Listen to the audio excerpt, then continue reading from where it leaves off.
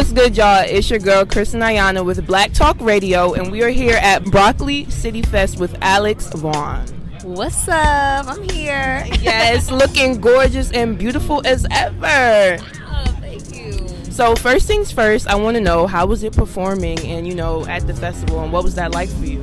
It was awesome. I mean, this is my first major festival, and, it's also in my hometown, so it was just no better way to break in this experience than with my community. Yes, I love it. Now, this year at Broccoli City Fest, the theme is Black Change. And, we're Black Talk Radio, so I have to ask you, as an artist in the industry, what are some things that you're doing to create change?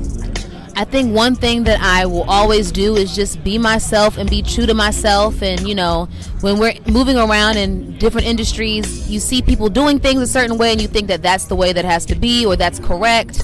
And, being a black woman, people try their hardest to push you into a different direction, which works better for them. So I want to lead by example by always staying true to who I am and what I believe in and what I want. And that is just what it is, and don't go like that. Okay, period. I love it. Thank you so much. And then another question I wanted to get into. So, your single, Mirage, and your latest EP, you're always talking about, heartbreak and, getting through that. So, I actually had a friend who told me that Mirage got her through her latest heartbreak. Yeah, so I want to know, what advice would you give someone dealing with a heartbreak?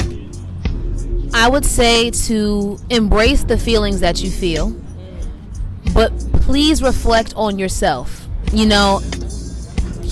saying, stop hallucinating over lame, man. We get that, right? Niggas do be lame sometimes, but you have to understand that you are playing a part in the situation too. And taking accountability is not necessarily beating yourself up. It's helping yourself get to the next tier. And that's what Mirage is about. I was hurt, but I wasn't bashing the guy. I'm still cool with him, kinda. Right. But the song was really about me, getting myself out this mud. So I would just tell anyone who's going through a heartbreak to embrace those feels, because that is what's going to get you to that next tier. But make sure you check into yourself and, figure out how to pivot for the next thing that comes your way. I love it. I definitely relate to that, and I think a lot of women can relate to that as well. And my final question for you, if you could leave your supporters, your fans with one thing to remember about you, what would it be and why? I want my supporters to know that I am a human being. I am trying to figure this life thing out just like everyone else. I don't know what it looks like to the naked eye, but I am still trying to tap into my superpower. And everything that I do, from the words that I speak to the way that I do anything, it's so we can all tap into our superpowers and just live our best lives. And that's it. I love it. Thank you so much for chatting with me. It was a pleasure.